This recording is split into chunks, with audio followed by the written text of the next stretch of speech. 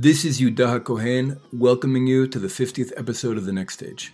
I hope you've been enjoying our podcast and the perspectives we offer on issues pertaining to Jewish liberation in this unique and exciting chapter of our people's story. One of our goals for this podcast, and for Vision Magazine in general, is to really encourage listeners to think outside the box and to step outside of your political comfort zones in order to start relating to contemporary issues and current events through an understanding of Israel's worldview and historic mission. If you've been listening to the show long enough, I hope that you can recognize that the challenges facing the Jewish people in our generation are really not that overwhelming when compared to what the children of Israel have already overcome in the last 100 years.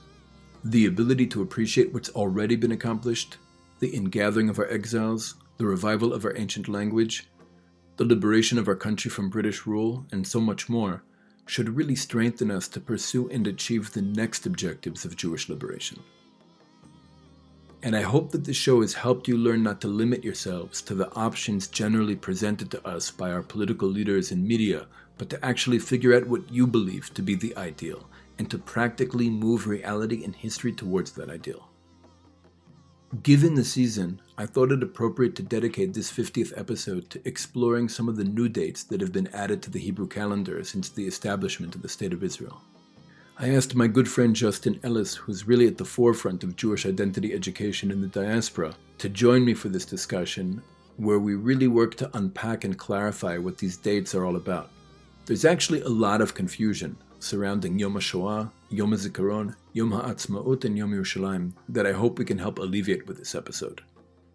This is really one of my favorite times of year because it shows us that our history is alive.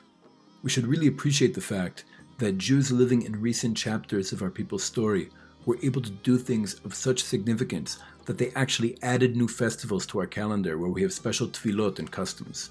I find this very empowering because it shows us that we're capable of partnering with the Kadosh Baruch Hu and participating in history to the point where we can also do things in our lives that add new festivals to our calendar.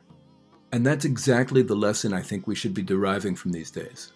The 28th of Iyar, Yom Yerushalayim, where we celebrate our return to Jerusalem during the Six-Day War, shouldn't mark the end of our story, but rather a transition, the beginning of the next chapter that requires a new Jewish liberation movement that can really address Zionism's many flaws while at the same time protect its positive achievements. In any case, we put a lot of work into this podcast and really hope it's useful in helping listeners develop a vision for what Jewish liberation can look like today. If you haven't already, please don't forget to subscribe to Vision Magazine podcasts on SoundCloud, iTunes, Stitcher, TuneIn, and/or Spotify. And please leave a positive rating and review because that can really help us to spread these ideas to a much wider audience. You can also subscribe to our newsletter at visionmag.org and follow us on Twitter, Facebook, Instagram, and YouTube. And of course, if you're interested in supporting the show or sponsoring an episode, please contact us by heading over to visionmag.org and clicking Contact on the menu bar up top. Now, with all that out of the way, I'd like to invite you to enjoy our 50th episode featuring a conversation with Justin Ellis on what these unique dates on the Hebrew calendar are really all about.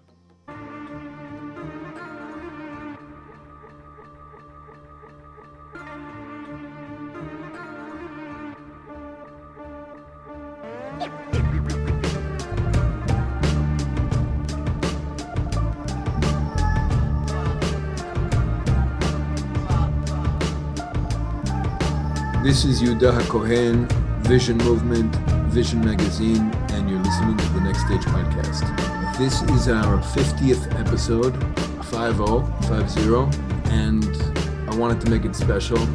So I decided, given the time of year we're in, that we should focus on the new dates of significance that have been added to our calendar, to the Hebrew calendar in recent decades. And joining me on the show to discuss these days that have been added to our calendar is Justin Ellis, who longtime listeners should be familiar with. Justin is the executive director of the Fuel for Truth organization in New York City, which is really, I would say, a gateway drug to Jewish national consciousness. Justin, welcome back. Hey, Yehuda, thanks for having me, and Mazal Tov on the 50th episode. Thank you. So I think that these dates these dates of significance that have been added to our calendar are confusing to a lot of people for many different reasons. I think each one is confusing in its own right, and some are even not sure about whether or not we can or should be adding festivals or special days to our calendar. But before we get into that, I'm a little bit curious how these dates are related to in the diaspora. We're talking, of course, about Yom HaShoah, or as it's actually called and should be called, Yom HaZikaron LeShoah VeLaGvura, Yom HaZikaron, Yom HaAtzmaut, and then eventually Yom Yerushalayim. So how are these dates related to, I know that you are very much plugged in to the pro-Israel Jewish community in New York, and you even traveled to California and Florida and other places in the course of your work. So how would you say these days are really related to or observed in the pro-Israel scene in the United States? To be honest, I'd say it's actually pretty similar to the way many secular Israelis observe them or celebrate them, maybe just on a lower level, because obviously in Israel, you are living and breathing that. Not to mention in the case of Yom HaZikaron and Yom HaAtzmaut, nearly every citizen of the country, especially the Jewish citizens, are veterans of the IDF and have served, and certainly know people who have fallen in battle, giving their lives for the state. Just like for Yom HaShoah, plenty of American Jews not only have ancestors who are survivors of the Shoah, but that's also something that's very deeply connected within our community and something that's more universally recognized and appreciated. So off the bat, I would really say it's kind of similar to the way most secular Israelis definitely think about it or observe it. And I would definitely use that as kind of a baseline point. All right, so let's jump in. The first is Yom HaZikaron LeShoah VeLaGvura, which translates into English as Remembrance Day for the Holocaust and the Heroism. Now, Yom HaZikaron LeShoah VeLaGvura really requires a lot of demystification. First of all, because I think many Israelis and probably most diaspora Jews who even acknowledge the date are relating to it as a sad day, which is actually incredibly problematic according to our culture. In the month of Nisan, we're still in the month of Nisan, and in the month of Nisan, we do not have sad days. Mm-hmm. So that can't be what this is. And, sometimes when I try to explain this, people are really taken aback. Well, what do you mean? How can Yom HaShoah not be a sad day? And the truth is, it's not the only date on our calendar where we remember or commemorate the Holocaust. We have Tisha B'Av, the 9th day of the month of Av, where we remember the national catastrophe. Not exclusively, it's one of many, but really one of the greatest and most recent catastrophes that we remember on Tisha B'Av. The 9th of Av is the date on which Jerusalem was destroyed twice by foreign conquerors, and we kind of mark the second time as the beginning of the Roman exile. And everything that happened to us in exile as a result of what the Romans did on the 9th of Av is really related to by us as a derivative of what the Romans had done. So meaning the actual destruction of Jerusalem and the beginning of the exile is like the primary injustice, whereas everything that happened to us as a result of that injustice is a derivative of that, and really the climax of that was the Holocaust. So I think the 9th of Av is really the date where the Jewish people collectively remember the national catastrophe that the Holocaust was. The fact that Amalek took 6 million of our people out of the world. But the 10th of Tevet is the date that was designated for the losses that we suffered on a personal level. Of course, most Jews who had been killed in the Shoah, we didn't know what dates they actually died. We didn't know their yurtzeits. So the date that was assigned to every victim of the Holocaust whose date of death was unknown became the 10th of Tevet. So already we have the 9th of Av, which is the national day of mourning, and the 10th of Tevet, which is the personal day of mourning. Now, these, of course, were already days of mourning on a calendar, already days on which we fast, but what they relate to covers this. But Yom HaShoah is something completely different. It actually commemorates an event that began on the 14th of Nisan. It was just moved because of Pesach, obviously. And that's the beginning of the Warsaw Ghetto Uprising. meaning what Yom HaZikaron L'Shoah V'Lagvura is really all about is remembering the fact that in the midst of all of that horror, a few of us actually managed to make some Nazis bleed. This is really all about the armed resistance that Jews in the ghettos and in the forests and in the camps, not so many, unfortunately, but those who did, that is really what we remember on Yom HaZikaron L'Shoah V'Lagvura. And again, it's not a judgment on those who didn't or couldn't fight, who are we to judge? This isn't the glorification of violence. We need to acknowledge that within the context of such a system, right, like what the Nazis had created, fighting back was really an expression of reclaiming our humanity. One of the primary ways that the Germans were able to control us and prevent us from resisting, even in situations where we greatly outnumbered them, was by creating the conditions for each of us to be exclusively concerned with our own personal survival. So celebrating those who fought back on Yom HaZikaron L'Shoah V'Lagvura isn't glorifying violence, but actually acknowledging those who were able to break free from the Nazi-induced mentality of narrow self-preservation in order to challenge evil despite the risk to their own lives. And this fighting back was really an expression of love, stemming from a very deep awareness that we're actually more than a mere collection of fragmented individuals. Fighting back was reclaiming our humanity after it had been systematically taken from us, and that's what makes this day and the siren that sounds here in Israel so powerful, at least for me. And I think that really squares a circle. I think that is really the answer to how we can have a day commemorating the Shoah during the month of Nisan. Some argue, I think more in the Haredi world, that we should just not have that day or not recognize that day. And in most of Israeli society, it's an important day, but unfortunately, often feels very sad. I think the way to kind of have our cake and eat it too is to remember that this is not a sad day, but a day to celebrate the heroism of those who actually did manage to break free of the psychological subjugation that the Nazis imposed on us and fight back physically and actually draw some Nazi blood. No, I agree. And I really appreciate your take on that. Couple of things. You said that the month of Nisan is meant to be about happiness, that the days of Nisan, are meant to spur great joy. And certainly the days we commemorate are reflective of that. Even with Pesach, two of the names of that Chag, outside of Chag Matzah and Chag Pesach, are Chag Herut and Chag Aviv, the holiday of freedom and the holiday of spring, which is all about renewal, it's about growth, it's about life. And yeah, I agree with you that I think most, certainly in the United States amongst American Jews, but I would even suggest for many Israelis, we are conditioned, and in some ways more obvious than others, to really focus on the Shoah in a very somber capacity. And that makes the way that you described, Yom HaShoah and what we're really meant to do or what we could be doing, that makes it all the more difficult, if not something that's really never entered the thought process of most Jews because of that.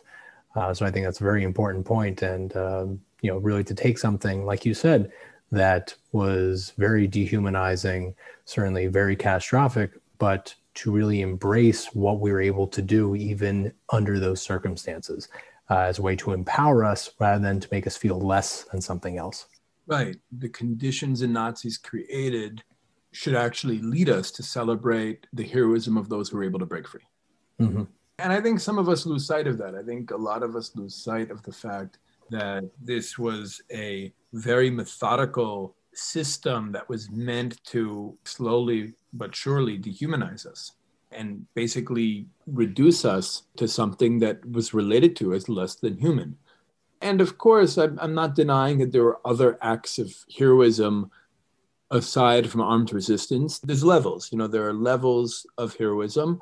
I would say that armed resistance was the highest level, and that is what we celebrate on Yom HaZikaron L'Shoah V'Lagvura, the actual armed resistance against the Nazis. Yeah, certainly given the circumstances and like we've discussed, and certainly how most people relate to this event, both Jew and non-Jew alike, as just pure, systematic slaughter, with the idea that the majority of victims did not fight back or went very willingly to their deaths. That, to express in such a way in which you did is really the exact opposite of that. And to our point earlier, meant to be empowering as a reflection of that experience. Right. So I guess with that, we can move on to the next date, which is Yom HaZikaron for the fallen soldiers of Israel, which is supposed to be celebrated, we can say, on the 4th of Iyar, but will be celebrated next week, actually, on the 2nd of Iyar, which I actually think is very fitting because the second day of Iyar is the yurtzeit of both Moshe Barzani and Meir Feinstein, two boys, one from the Lechi, the Lochem Cherut Yisrael, the fighters for the freedom of Israel, and the other from the Etzel, the Irgun Tzvai Leumi, the national military organization. These boys were together, on death row in the Jerusalem Central Prison, and actually chose to blow themselves up in their jail cell rather than allow the British to execute them in Jerusalem. They didn't want the British to execute a Jew in Jerusalem. Until that point, any Jew executed by the British regime had been executed in either Akko or in Cairo, in the case of the two Eliyaus, but Jerusalem had not been defiled in that way. So these boys had actually, first, when they had the grenade smuggled into the prison inside an orange, their original plan was to blow themselves up together with the British guards and the hangman right before their execution. But because the Rabbi Goldman, had insisted on being present for their death, they had to scrap that plan and decided to just blow themselves up before they were taken to the gallows. So I think it's very fitting that this year we'll be commemorating Yom HaZikaron on the actual day that Moshe Barzani and Meir Feinstein left our world together. Yeah, and I mean, similar to what we were just describing with Yom HaShoah, it's we're obviously human beings, and as Am Yisrael, we are very close-knit. We share a very strong collective bond, and certainly the idea of our brothers and sisters, being taken away from us in such a way, whether it was the systematic destruction of the Shoah or falling in battle, either prior to the state being established or subsequently after. This kind of goes back to what we said, that it's difficult as human beings to really take something that at its base and primal level is very upsetting, is very disturbing, is very saddening, and to make it something empowering, to make it something inspiring isn't the right word, but certainly to think about it in a way that puts us in a position of looking forward rather than looking back. And even I'm trying to struggle with coming up with the words to describe my feelings about this.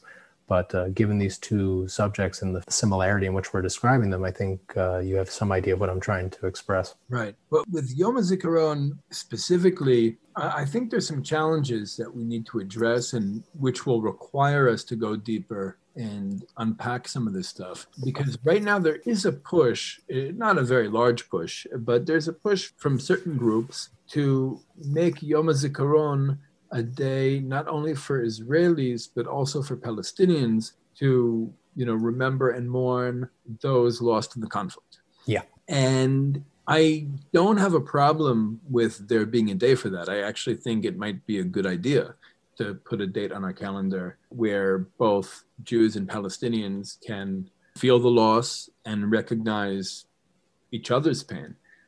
But I don't think that date should be Yom HaZikaron. Because Yom HaZikaron is about something very unique to the Jewish experience. It's about commemorating the fact that after so many centuries, living as defenseless victims in exile, a spirit of valor reemerged within our people, like this warrior spirit that was so central to our identity in ancient times, but for the most part was lost to us thousands of years ago following the destruction of our national framework. That returned. So in a sense, I look at Yom HaZikaron also not as a sad day, although it's obviously sad for each family that has suffered loss. But on a national level, on a macro level, I think it's really a day to be thankful for the fact that this spirit of valor and heroism really came back into our people, something that we hadn't had And I'm not sure most people, most outsiders, most non-Jews can appreciate what that means to us because our experience is so unique. Like, we are a people that for so many centuries was so easily persecuted and abused and even massacred, and as we said, culminating with the Holocaust. Um, with this kind of like faint memory that like once upon a time we were warriors capable of fighting back against our enemies, but we didn't see that. That wasn't our reality. In fact, even in the Torah, one of the features or curses of exile is cowardice, just like not being capable of basic defense. So, after being so beaten and broken for so many centuries, and experiencing so much traumatic persecution, to the point that, most of us, really, like the overwhelming majority of Jews around the world, became psychologically incapable of defense. I mean, that's something that I think is often underappreciated, maybe even among Jews today, because, maybe we take the state of Israel for granted, or we take the rebirth of a Jewish military force for granted. But this is something that's very recent in our history. And I think that the fact that now we have young Jews who fall willingly because they put the collective before the personal, because, they make a choice to fight for the defense of their people and the liberation of their land, and they're able to die on a battlefield by choice. That's what really contextualizes this day and gives it meaning that's unique to our people, that's unique to our history, that's unique to our identity. And if we're honest about that, this isn't really a day that we can share. Like, this is something that's very unique to our story, to our experience. And I think that's been ruined, or it's in the process of being ruined, by adding terror victims. I think that's the idea of being able to share Yom HaZikaron with Palestinians is really very much the result of us taking it from, honoring the heroism of those who made the choice to die fighting, and kind of already expanding it, broadening it to include those who just like happened to be on the wrong bus at the wrong time, or in the wrong pizza shop at the wrong time, and were killed as a result of this conflict. And again, I think we should have a day to remember those people. And I think that, obviously the pain of those losses is significant. And I think that's a day that maybe we can share with the Palestinians. But the day to remember fallen soldiers is something very unique to us. And again, for me, Yom HaZikaron is not merely a sad day to remember fallen loved ones. It's a day to stand in awe of the selfless heroism demonstrated by so many fighters who made a conscious decision to give their lives for the national rebirth and freedom of Israel. It's a day of deep appreciation for the fact that after so many generations of vulnerability and cowardice and exile, the creator of the world, the author of history, has infused a spirit of gvura, a spirit of valor into our people, and given us these like giant, courageous souls willing to sacrifice personal safety and even life in order to take responsibility for our collective future. For me, that's even miraculous. And that miracle cuts through the sadness of the day and really helps us to build our emunah, build our appreciation, build our perspective to really grasp how far we've come in the last century and a half.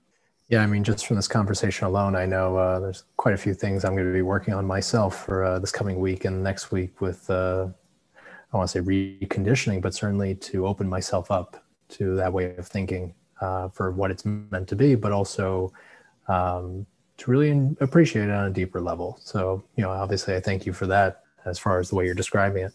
And yeah, as it pertains to Israelis and Palestinians, I definitely think there needs to be a day for us to come together. I certainly share your opinion that Yom HaZikaron is not the appropriate day to do that. And to be frank, I'm not even sure if revolving it around the loss of loved ones and the conflict is maybe even the best way to do it either. I think a lot of what we've been dealing with in terms of our conflict and our trauma is very much about looking back, certainly looking to either blame or isolate the other for the conditions that we each find ourselves in. And that's not to say that there isn't any truth to that one degree or another. It's to say that if we are looking to build a shared future together, one in which we can agree on certain fundamental principles of perception of reality.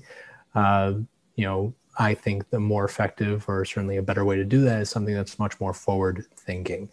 That's not to say that the loved ones we have in our lives, that some of which are here, some of which are gone, can't be a part of that in some way. But at the same time, I would be cautious to have our, the first of the many days we hope to create as part of our shared unity to be reflective of who has killed who or who has died under what circumstances. So for me personally, I would look for something a little more positive and, something then which is, I don't want to say more parve, but certainly that would be easier for people to break down their own psychological and emotional barriers to embrace. Right. I think there's really a lot to discuss here. First of all, there are levels of martyrdom, right? And, I think part of what's happened in recent years is that our media has transformed this day from a day that strengthens us to a day that weakens us. And I think we need to be conscious of this and careful of this. There are levels of martyrdom, and lumping terror victims together with fallen soldiers really blurs the distinction between those levels and kind of just transforms everyone into a victim. And it shifts the national focus of the day from the awe we're meant to feel at the self-sacrifice demonstrated by our heroes to like the personal pain of those who suffered loss. And of course, there needs to be a place for that personal pain. And of course, we have to be sensitive to that pain on our side, certainly, and even I think on the Palestinian side.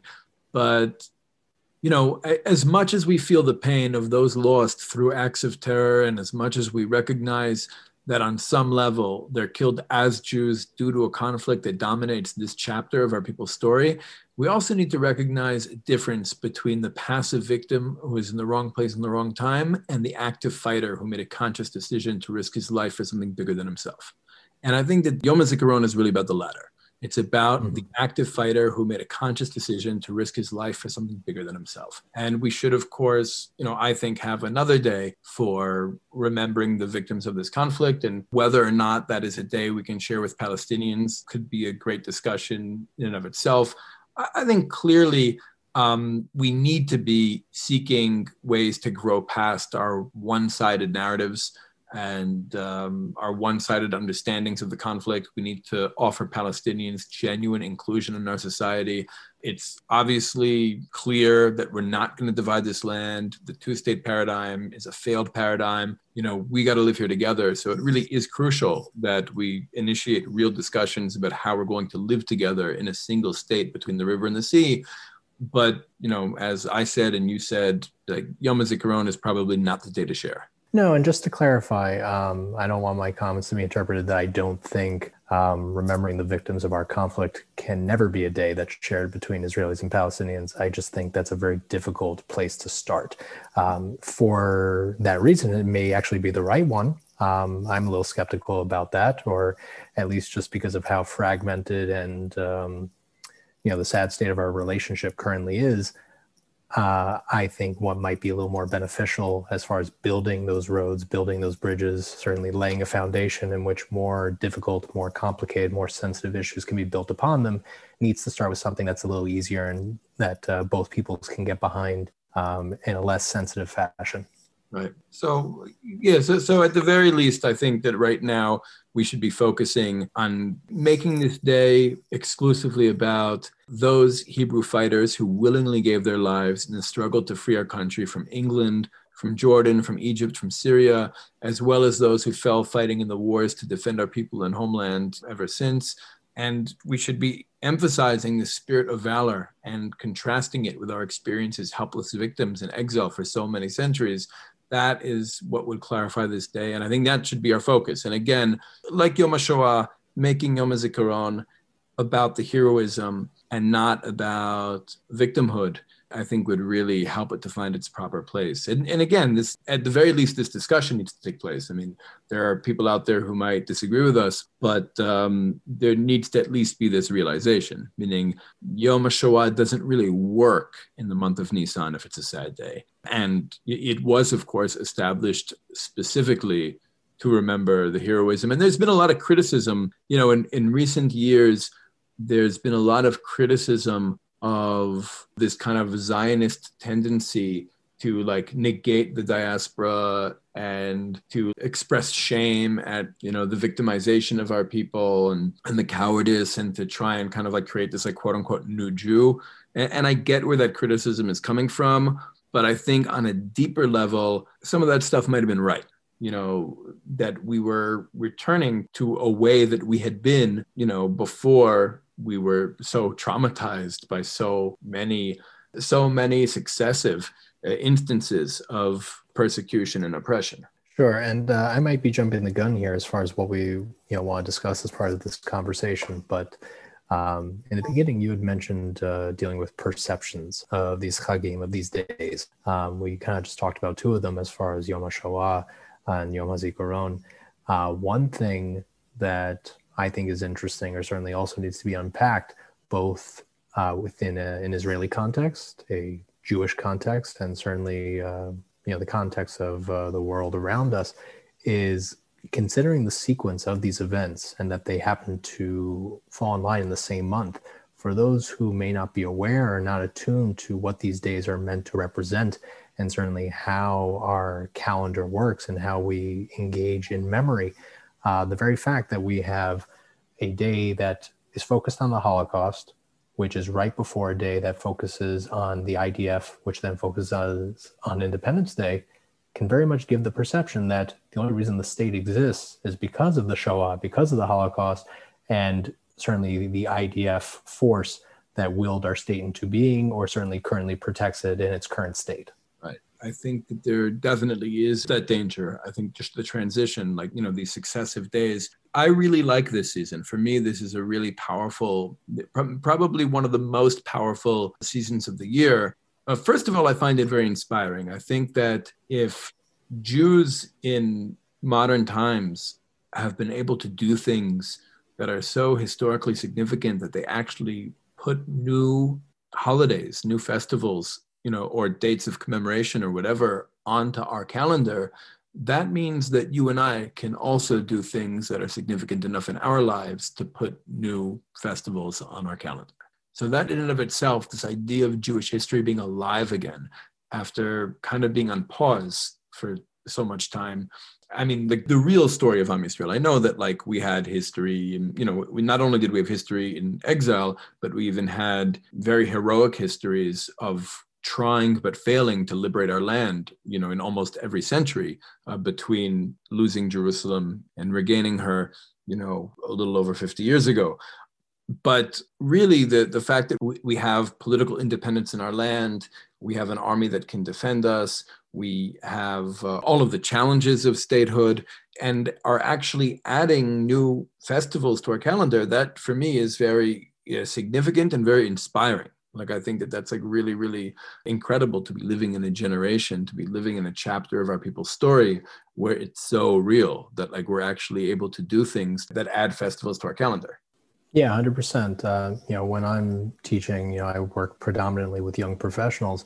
One of the things that I try to get them to think about, and certainly to change the paradigm in which they are approaching this subject, and certainly the idea of what Israel means to them and how it fits into their life, is, more or less, I ask them, like, can you imagine, the Maccabees, fighting the Seleucid Greeks, more than 2,000 years ago?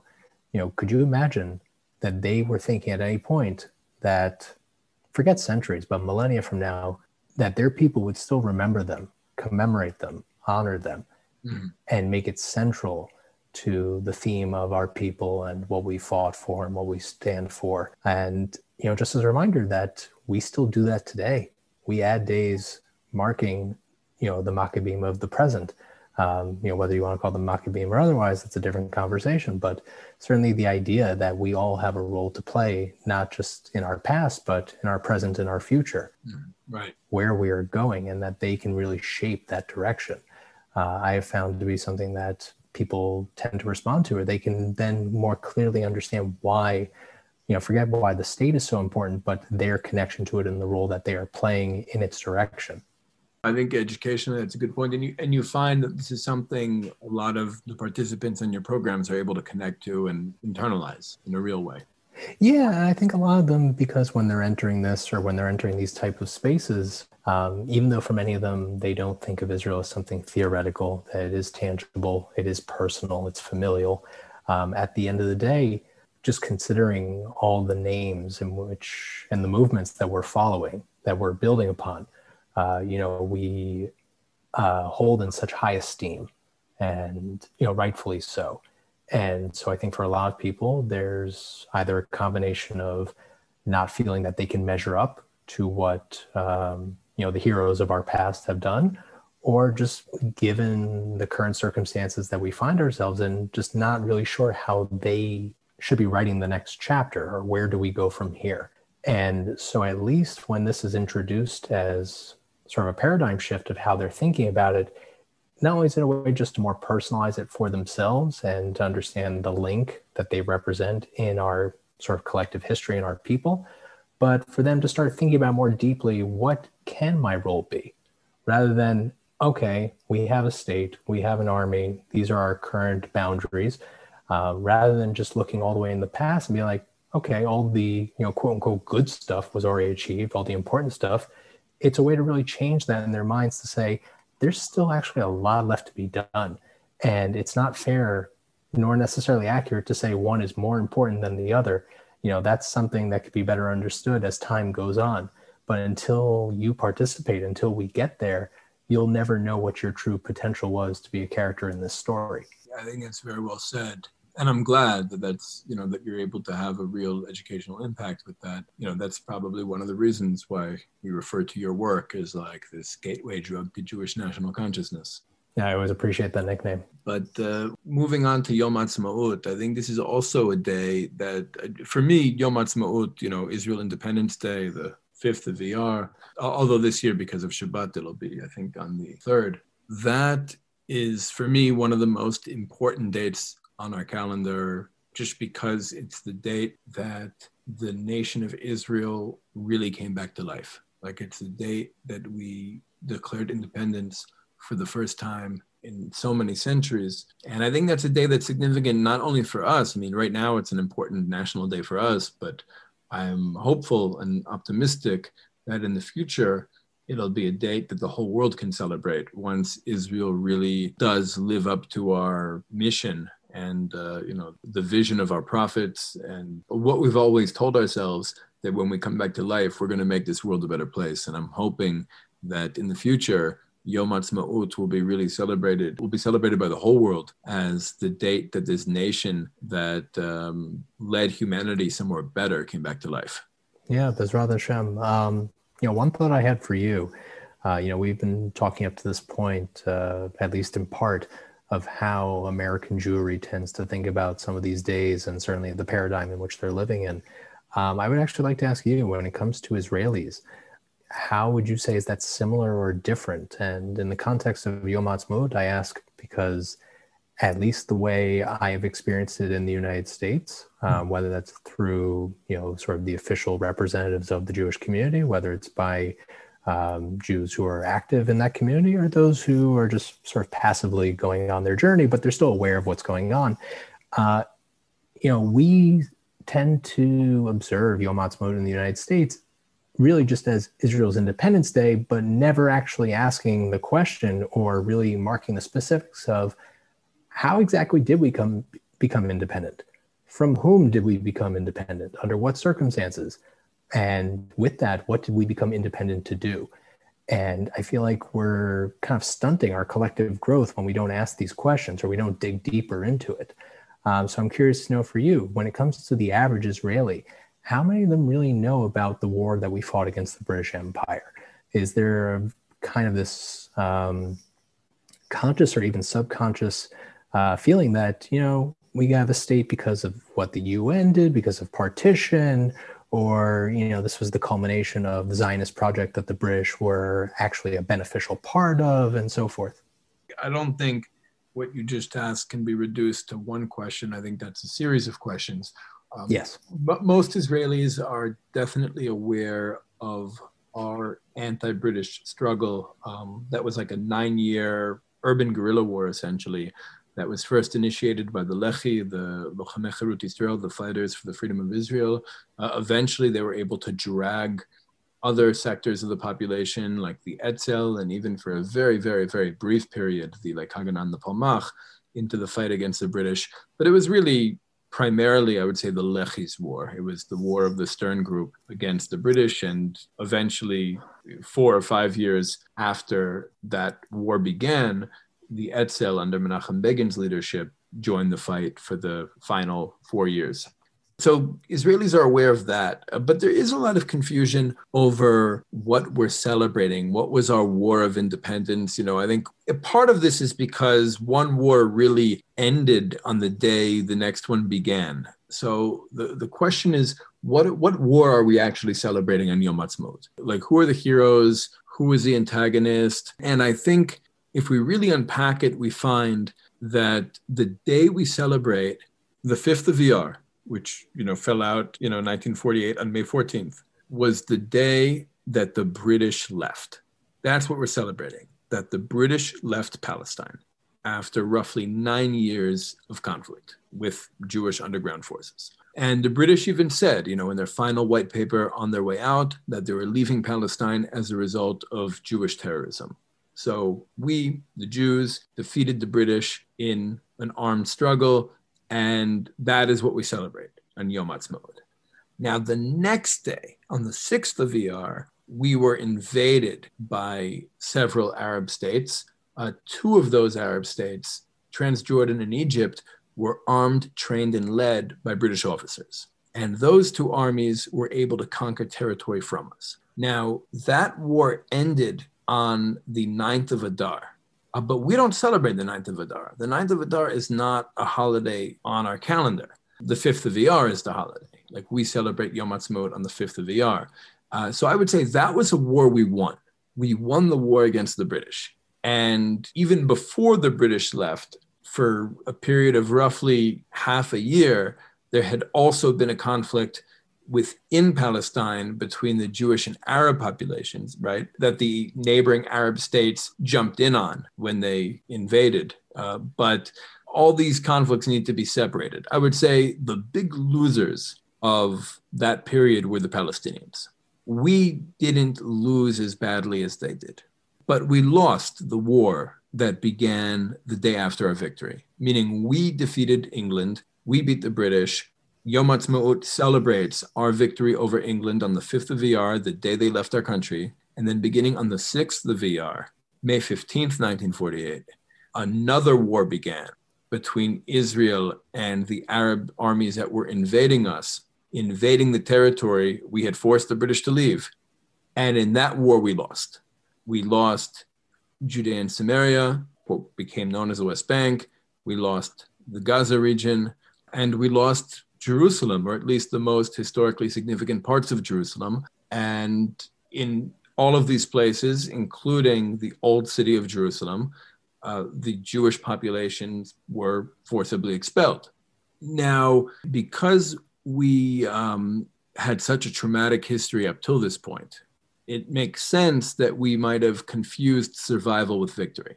And we survived the War of 1948. That's true. But the big winners of that war were definitely Jordan and Egypt, because they got bigger. They acquired new territory that they had won on the battlefield. So they're the winners. You can't say that Israel won a war, certainly not a Zionist war, if we don't have Zion when the smoke clears. The fact that we lost Jerusalem in that war, I think, is evidence enough that we didn't actually win. But we had beat the British, and we did declare a state, and that's worth celebrating. So I think the 5th of Iyar is significant because of our victory over England and our attainment of political independence for the first time in many, many centuries. But the conflict that broke out on the next day, that 1948 war, we didn't win that. And a lot of us might just think of it not as a victory, not just because we had survived, but also because there's another party, the Palestinians, which lost a lot worse than us. Yeah, I mean, I think our conflict, and this is reflective of our people and our history, is pretty unique, or at least I think it's very different than what is traditionally understood, to kind of flow with the natural patterns of history, without being obviously very familiar with every single independence movement or decolonization project that countries have gone through throughout history, at least to look at from an American perspective, the way, in my view, most Americans view Independence Day is, this was the day that the revolution was declared against the British. And therefore, this idea that the Declaration of Independence comes first, and then the fight for that independence comes after. And obviously, in the case with Israel, it's a little different because our revolt against the British wasn't so declared because it was underground movements that were not part of the establishment Yishuv doing it. And once independence was declared by the establishment, that particular conflict had already been won. Like you said, the British had already left. And then two separate conflicts were obviously part of this. As you mentioned, civil war in Palestine between Jews and Arabs, and then a transnational war between Israel and the surrounding Arab countries. So I think that adds to sort of the layers and the confusion. And that's on top of, people not always having the highest IQ of history and sequence of events.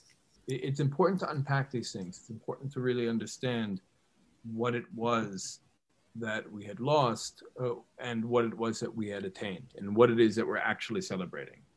And this is something that, of course, it's worth dedicating a show to demystify, because it is so confusing for so many people that when we celebrate Yom Ha'atzmaut, we celebrate a victory against England.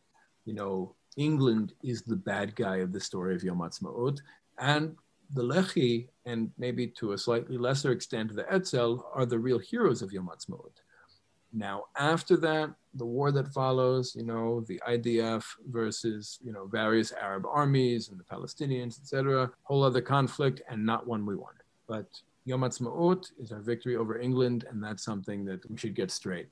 And really, the loss of the 1948 war really takes us to this last day of significance, at least for now, because, like I said, you and I can still do things, and all of our listeners can do things to put new festivals on our calendar. But the 28th of Iyar, Koach Iyar, Yom Yerushalayim, commemorates the Six-Day War, the day that we finally returned to Jerusalem. After 19 years of barely surviving in this impoverished state and truncated borders, after being able to survive in that situation for almost 2 decades, we finally, it's more than just, attaining more territory or coming back to Jerusalem, although that's important. It's also, the miraculous nature of that war, meaning humanity witnessed a biblical style miracle smack in the middle of the 20th century. And it really, I think, reaffirmed the Jewish interpretation of scripture and the Jewish understanding of history. And it showed us that our return home was miraculous. I think that the Six-Day War and what we celebrate on Yom Yerushalayim really demonstrates the miraculous nature of that war and of the entire project, of this entire return to Zion. And I think it just really changed the meaning of all of this. I think for a lot of people, it changed what this meant. It wasn't just like a bomb shelter for persecuted Jews. It was something of deep historical significance. The nation of Israel, the children of Israel, have finally come home after thousands of years of exile. Yeah, and even as you were saying, from top to bottom, the changes were cataclysmic, and there was no way not to recognize them, especially with the passage of time. And not even to the point that you had mentioned, it's beyond just Israel's borders changed. If you look at how Israel was treated within a Cold War context between the United States and the Soviet Union, that was forever changed from the Six-Day War. How the Arab governments treated Israel, forever changed. Even within Israeli society, it definitely unleashed a new spirit of, who we are, who we're supposed to be, what we can be. And I think in many ways, that was probably most deeply felt and represented by how the opinion of diaspora Jewry changed after 1967.